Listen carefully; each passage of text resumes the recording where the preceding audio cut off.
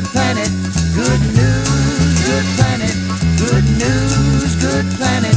Good news. It's time now for your good news for a good planet.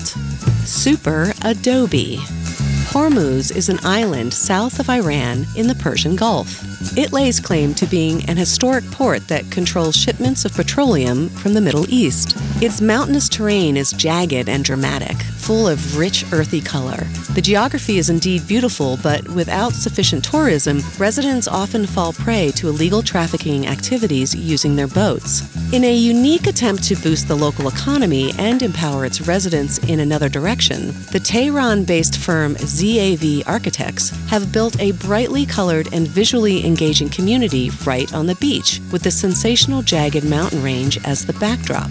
The multi-purpose development is called Majara, and it is intended to tie together the lives of the local people and visitors, both culturally and economically.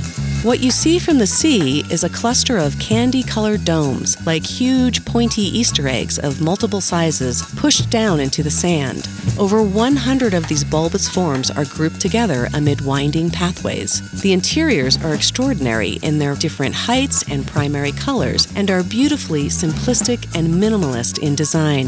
The structures are made using an innovative building method called Super Adobe, which involves layering long fabric tubes filled with earth and other organic materials like straw to form a compression structure. The multicolored domes were built with the help of the local residents who were trained in the Super Adobe process.